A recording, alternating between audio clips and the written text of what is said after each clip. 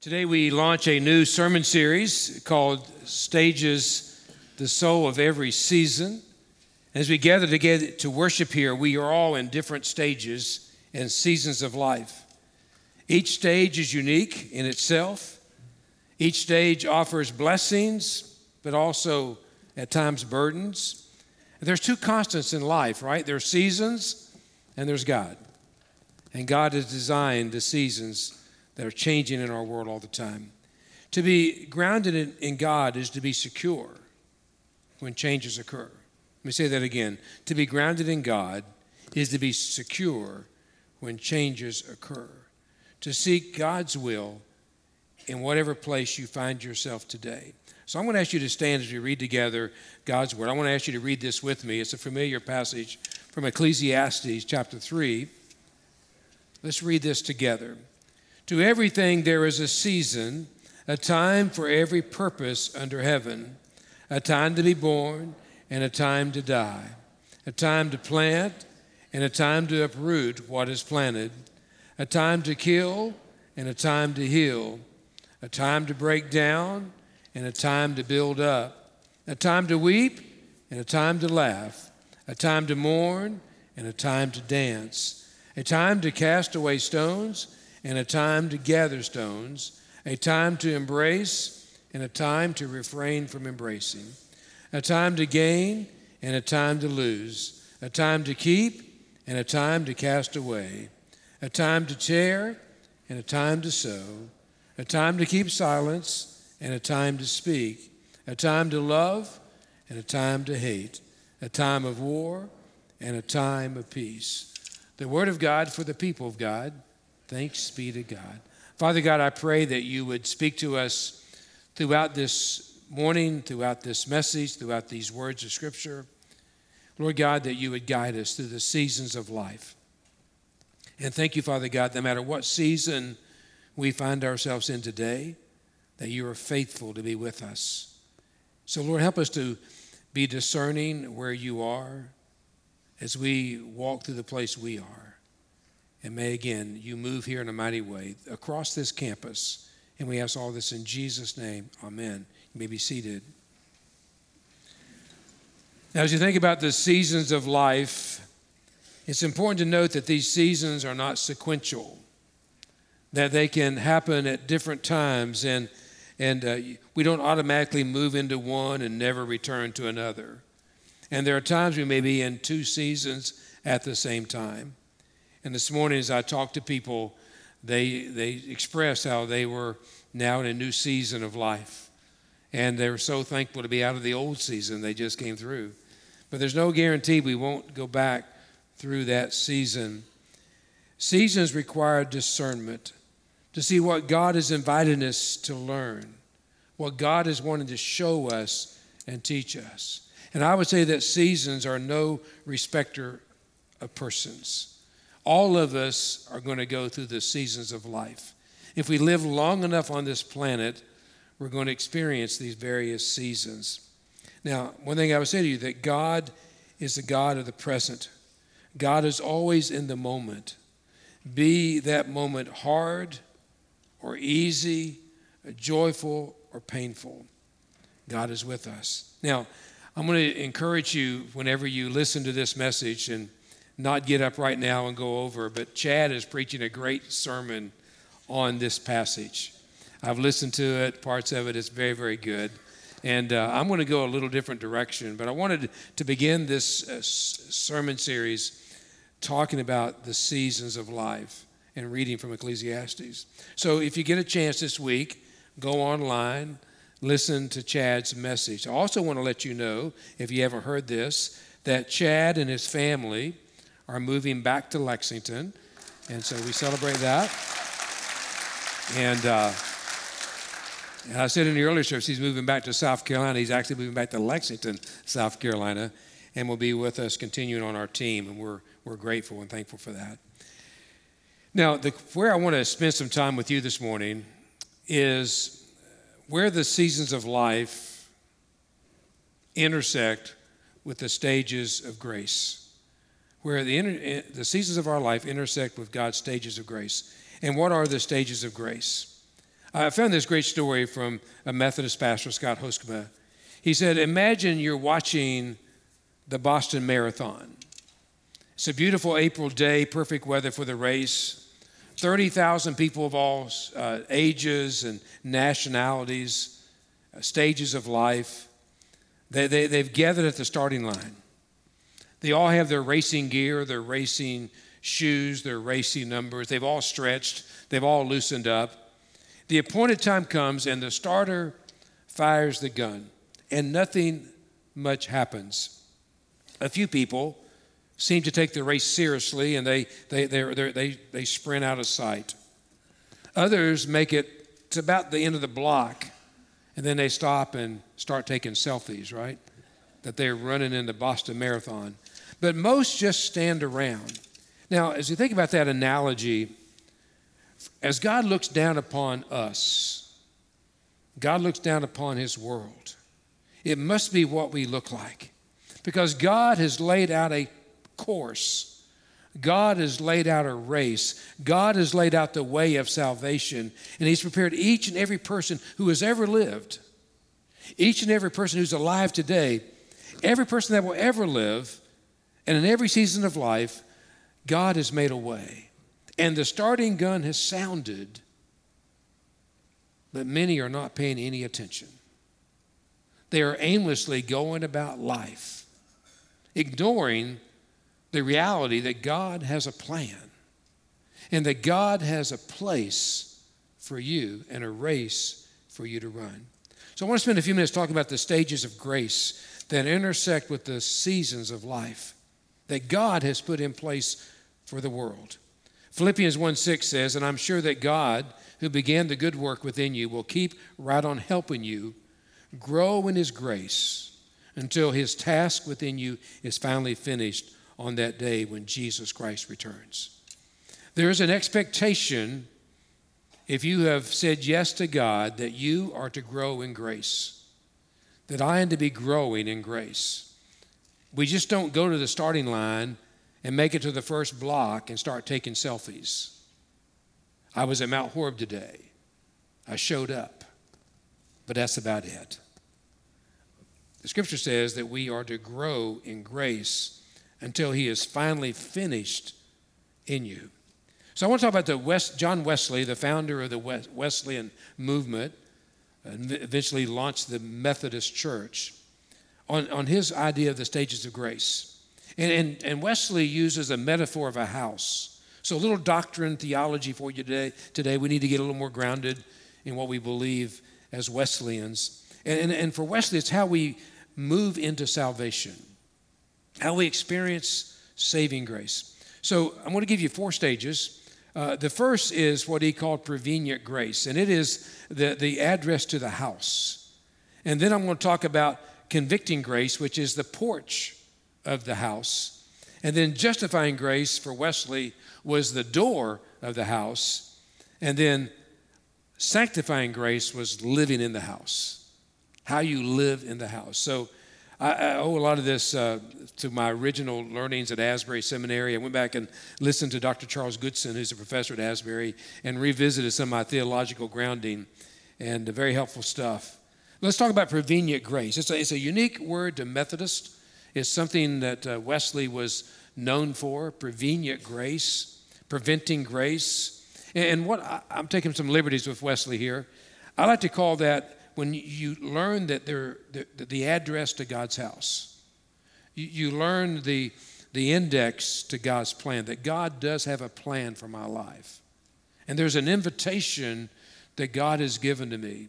Prevenient grace is the work that God is doing in your life before you knew that God was working in your life. It is the grace that goes before you give your life to Christ. It's prevenient grace. It's when you become aware that God has a place for me. It's the grace that peels back the layers of darkness that has blinded you to the reality that there is a God. And God has given enough grace in every human being that has ever lived. Every human being that will ever live has been touched by the grace of God.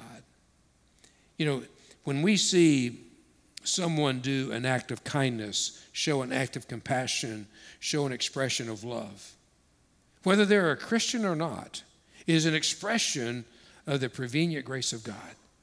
You know what's scary as I read through the book of Revelation, as I kind of study some of how the world is going to end, and whether you believe in the second coming of Christ is going to be pre-tribulation or mid-tribulation or post-tribulation. But one of the promises in Revelation is at the end of time, before the world comes to an end, is God's Spirit will be removed from the earth. God's grace will not be visible on the earth. Now, you're talking about a terrifying place. A terrifying place to be here on the earth without the presence of God's grace, without the presence of the Spirit of God. And so prevenient grace is available and working, not available, it is working in every single person that's ever been born. When I think of prevenient grace, I think about the prodigal son. The story where the son took his inheritance and left his father's house and went to the big city, and there he wasted and squandered all of his father's inheritance. And he's actually ends up losing everything, and he's in the pig pen of life. And the scripture says, Jesus in telling the story says, and he came to his senses. He came to his senses. And he realized that there was something better in his father's house. See, I believe prevenient grace helps us come to our senses where we begin to realize that there's something better than this mess that I'm living into. Now, for Wesley, then, it moves from prevenient grace to convicting grace. Convicting grace, convincing grace, the front porch of the house. You found the address to where God wants you to be. You begin the journey, and you end up on the front porch. The front porch of convicting grace is where we become convinced of our brokenness and our need for God. It's when we become uncomfortable with our brokenness and we want to begin to make a change. We realize how self-centered we are. We realize how selfish we are. And that really sin is about the essence of being selfish. It's about doing what I want to do, when I want to do it, and how I want to do it, despite anyone else. Self-interest. So convicting grace calls us to repentance, to change our behavior. Now for me, convicting grace happened whenever my neighbor across the street, Gene Edwards, picked me up and says, I want to take you to church. And she took me to church, and there I heard her son, Jack Edwards, preach a revival sermon. As he preached, I began to feel this conviction, sensation in my inner being. I didn't know what was going on. I was 14. But I knew there was something missing in my life. God had made me aware of that. And as my heart began to beat louder and louder, and I could feel like it was going to pop out of my chest, and I'd run track, I'd run the mile, I'd run the half mile, I knew what that felt like. This was different. God was knocking on the door of my heart. My favorite stained glass window there is the first one on the right, where Jesus is standing at the door and knocking. Revelation 3:20, behold, I stand at the door and knock. If any person hears my voice and opens the door, I will come into their life, come into their house, and I will fellowship with them. God was knocking on the door of my heart. Many of you in this room or listening online have felt that. Others of you, it is my prayer, will feel it today, that God was knocking on the door of your heart. He has convinced you to show up through the power of the Holy Spirit, prevenient grace, and he's convincing you, convicting you that there's something in my life that needs to change and needs to be transformed. So then Wesley, number 3, was the door of the house. Again, as Revelation 3:20 depicted.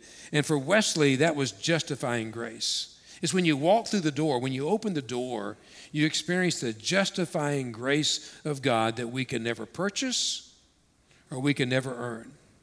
Now, if we follow the scope of the Bible, we know that in the beginning, in Genesis, there was the fall. Humankind rebelled against God. And from Genesis all the way through to the birth of Jesus to the cross, humankind was under an incredible burden of sin, a debt that they could not repay. Now, God could certainly repay the debt, but God didn't incur the debt. And so what did God do? God sent his only son. We just spent Easter celebrating the fact that God sent his only son into the world to go to the cross and die for every sin that's ever been committed. Every sin that will ever be committed. Jesus Christ died on the cross. His last words was, "It is finished." The redemptive work, the justifying grace has been done. It is finished. And the good news is we celebrate on Easter when he resurrected, he finally put the nail into death. He defeated death. And so justifying grace is when we realize that Jesus Christ has done for me, and we accept what Jesus Christ has done for me so we might receive the gift of God. God's only son became fully human to take upon the sins of all people for all time on the cross. Ephesians 2:8 says it this way: God saved you by his grace when you believed. Justifying grace is believing what Christ has done for me is effective, makes it effective. And you don't take credit for this. It is a gift from God. Salvation is not a reward for the good things we have done, so none of us can boast about it. Somebody say, amen. We can't boast about what we've done to earn salvation. Justifying grace is the work that Jesus Christ has done. Justifying grace removes the penalty of past sins and sets us free with the power to be victorious over sin. 2 peas in a pod, someone said, peace and power. When you walk through the door into God's house, you invite Jesus Christ into your life, peace and power. And not just peace and power, but happiness and holiness. You're invited into the holiness of God, which is justifying grace, the gift of God that none of us deserve, which leads us into the house, sanctifying grace. Sanctifying grace for Wesley was, how do you live in the house? You found the house, you found God's plan. The Holy Spirit's led you to God's plan. You have been convicted of your sins. You have walked through the door. You've opened the door, accepted the justifying grace of Jesus Christ on the cross. How do you live in the house? How do you occupy the house? I love 2 Peter 3. It says, grow in the loving favor that Christ gives you. Learn to know our Lord Jesus Christ better. That's the ticket. Learn to know our Lord Jesus Christ better. He is the one who saves. May he have all the shining greatness now and forever. Sanctifying grace is learning to know Christ better. Sanctification means that we are set apart for the glory of God. Friday morning in our men's prayer time, I read the prayer that Jesus prayed for his disciples when it comes to sanctifying. He says in verse 15 of chapter 17, I do not pray, he's praying for the disciples and all future followers who would come to follow him, including you and me. I do not pray that you should take them out of the world, but you should keep them from the evil one. They are not of the world, even as I am not of the world. Sanctify them by your truth. Your word is truth. So how do we experience sanctifying grace? Certainly, it is the work of the Holy Spirit inside of us. But sanctifying grace comes from the Word of God. By reading and immersing myself in the Word of God is where sanctifying grace comes from. You can't invent it. You can't think of it. I'm going to try to be better. No, it's when I read the Word of God that it pierces my soul sharper than any two-edged sword that begins to transform me from the inside out. And that's why, my friends, you need to be in the Word of God. You need to be reading the Word of God. I was reading last week and catching up on some of my Old Testament reading, and I was reading in 2 Kings chapter 6. And I sent this verse to a bunch of people this past week who are going through some difficult times and challenges in ministry and challenges in life. And in 2 Kings chapter 6, it's where Elisha prays that everyone would see the reality of God's presence. And then whenever the young man looks up to the hills, he sees countless numbers of soldiers and chariots and warriors, surrounded by a host of God's angels and fighters.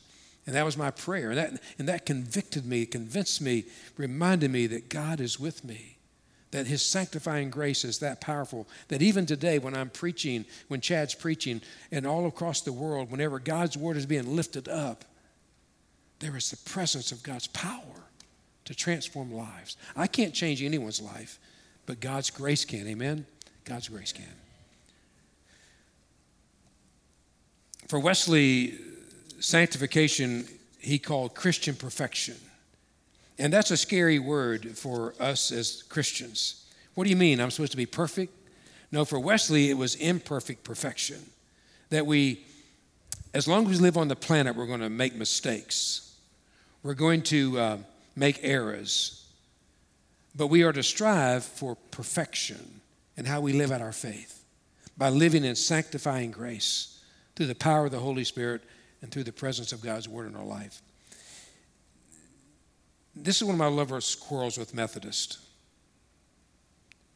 You know, we Methodists celebrate the grace of God. We talk a lot about the grace of God. But then we cheapen the grace of God when we say, well, you know, I can do whatever I want to do because God will forgive me. And, you know, I'm just a sinner. And all of us have said that, right? I'm just a sinner. So therefore, these bad habits that I have, I can't let go of. That's just, you know, I'm just a sinner. And one day I'll get over that. Well, I want you to know that I believe the Bible teaches that we are to not just settle for being sinners, that we are to strive to be saints. And we are to allow the sanctifying presence of God's Spirit to transform us and becoming the men and the women that God wants us to be, so that others who don't know him will see him in our lives. And if we continue to live like everybody else and talk like everybody else and partake in things like everybody else, how's anybody going to see the sanctifying goodness and the grace of God unless we allow the goodness and the glory of God to shine through our lives? So for Wesley, when it came to sanctifying grace, he would believe that we no longer leave here and intentionally sin. That I know clearly by what the Word of God says what is sin. So therefore, I'm not going to intentionally sin today. Now, if you leave here going, you know, I know they said I shouldn't do that, but, you know, it just tastes good. It feels good. It just makes me look good. That's potentially, whatever that is, could be intentionally being disobedient to God. For Wesley, if you're going to move into sanctifying grace, it's intentionally no longer sinning. It's intentionally choosing not to harm someone, to speak badly to someone or speak badly about someone. We're deciding to intentionally not do things that displease God. And we strive to love God with all of our heart, mind, and soul, and love our neighbors as ourselves. That's what sanctifying grace means. And that's why the church has lost its power. The church has lost its power because we settle for much less than that. And the rest of the world looks at the church and goes, well, I'm just as good as they are. I don't see anything different about these people who call themselves Christians. We are to be sanctified. Sanctified means to be set apart for the glory of God.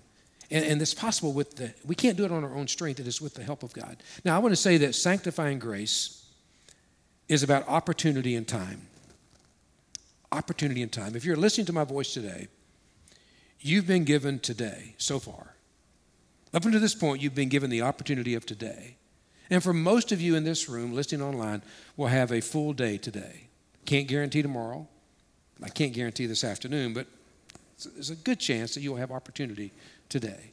You'll have some time left to allow God to use you to influence the world, to make the world a better place.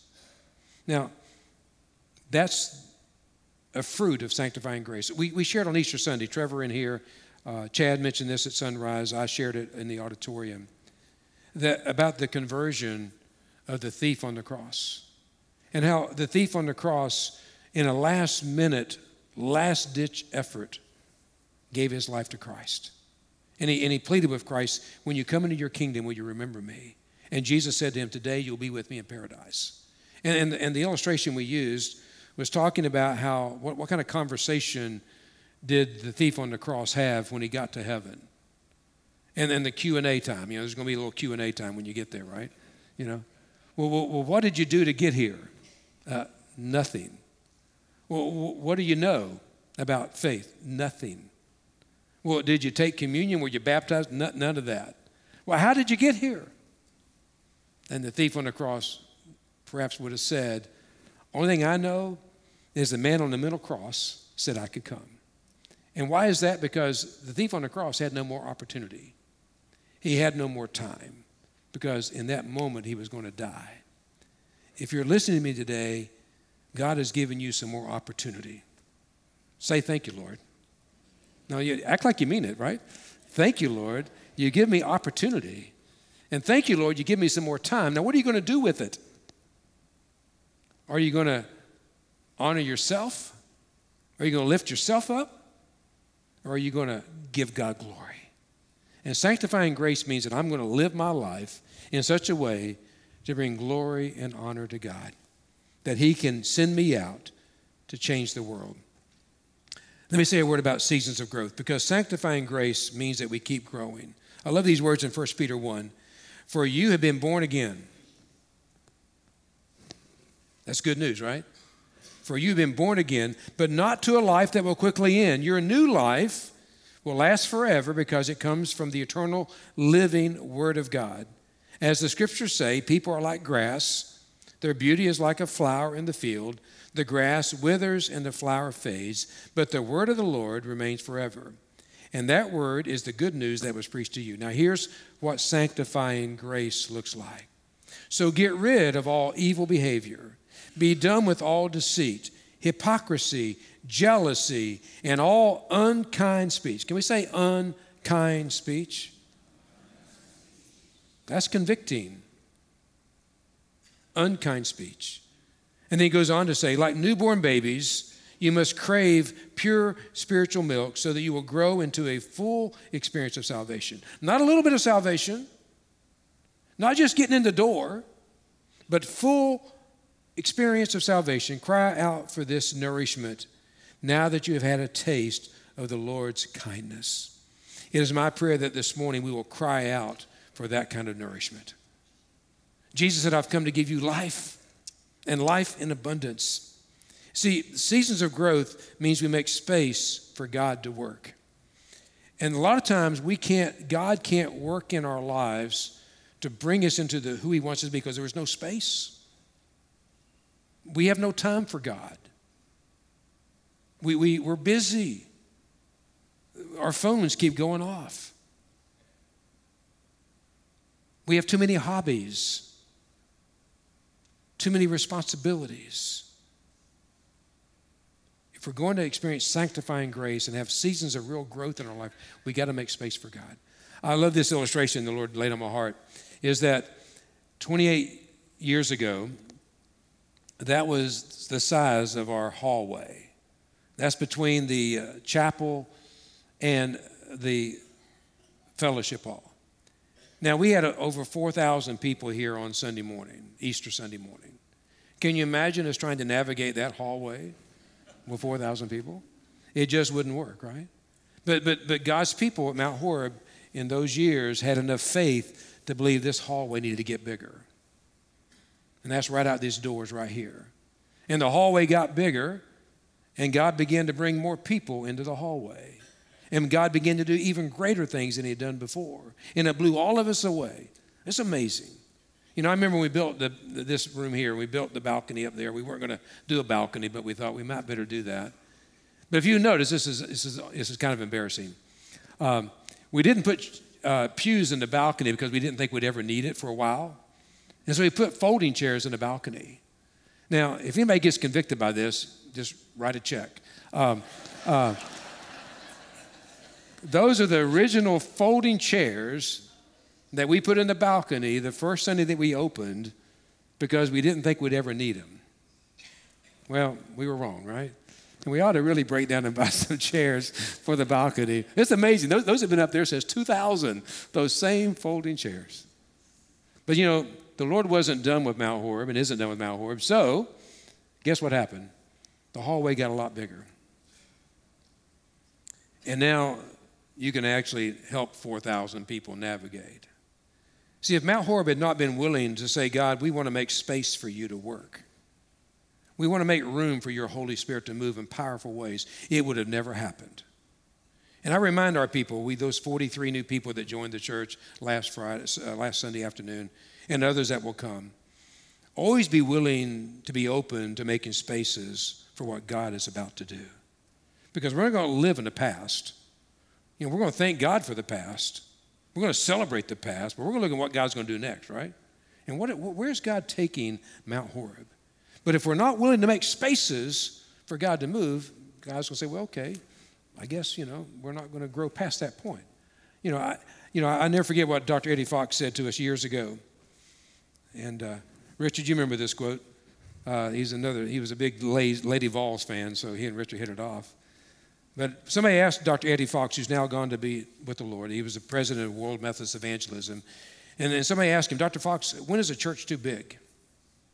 Is our church big enough?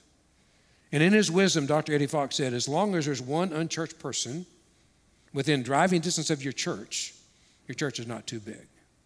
Well, guess what, folks? There's a lot of unchurched people within driving distance of Mount Horeb, and plenty of other churches. So the illustration of that is if you do not make space in your life, you will not experience the sanctifying grace of God. Just tell you real quickly some ways you can do that. You've chosen to do that today, called Sabbath, showing up in God's house, being in God's house, being in the presence of God's people. God has honored you're here, but he's also working in you today. He's got an appointment for you. Second is make some time for silence. We just finished a great sermon series called Wisdom in the Wilderness, where Jesus went into the wilderness for 40 days and he fasted and he prayed. We spent our time in the sermon series talking about the 3 temptations that Jesus experienced in the wilderness. So 3 temptations in the wilderness, that means 37 days he was silent. 3 days he had an encounter with the devil that he quoted scripture to the devil and was victorious. But for 37 days he was fasting and praying in the presence of God. Again, if you want to make space for God in your life, you got to spend time with God.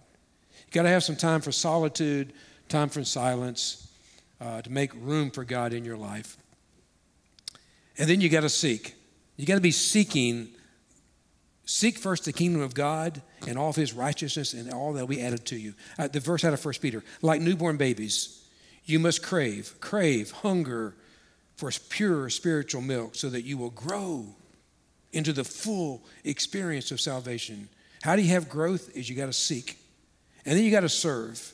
What's made Mount Horeb unique is people serving. I love watching people serve for the first time into a new ministry. And all of us have got to serve, folks. I want you to hear that.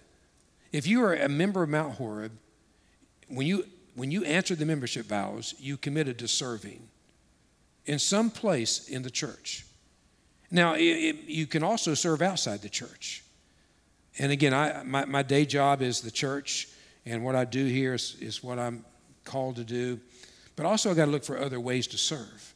So even though my wife was not very happy, I made a commitment to serve on the board of directors for Pathways to Healing. Didn't know a lot about it. Somebody asked me to serve. And Pathway for Healings it's not a faith-based effort. They've asked me to be on the board, so it become more faith-based. But it's about helping rape victims and how to come alongside people that have experienced sexual violence. It also has an effort of going into all the public schools all across South Carolina to help educate children on what to look for when it comes to sexual assault. How to be prepared for that. It's a horrible thing, right? It's not something that's glamorous, but it's something that's important. And so making space to serve the Lord. Now, seasons of growth are often met by seasons of struggle. And I believe that more than ever in the church, more than ever in my lifetime, we are in a season of struggle. I'm going to just read you 2 scriptures that will speak for themselves. 1 Timothy 4. Now, the Holy Spirit tells us clearly that in the last times, some will turn away from the true faith, and they will follow deceptive spirits and teachings that come from demons. We're in the middle of a giant spiritual battle in the church.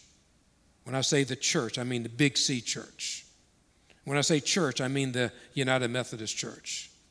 When I say church, I mean people that are leaving the faith.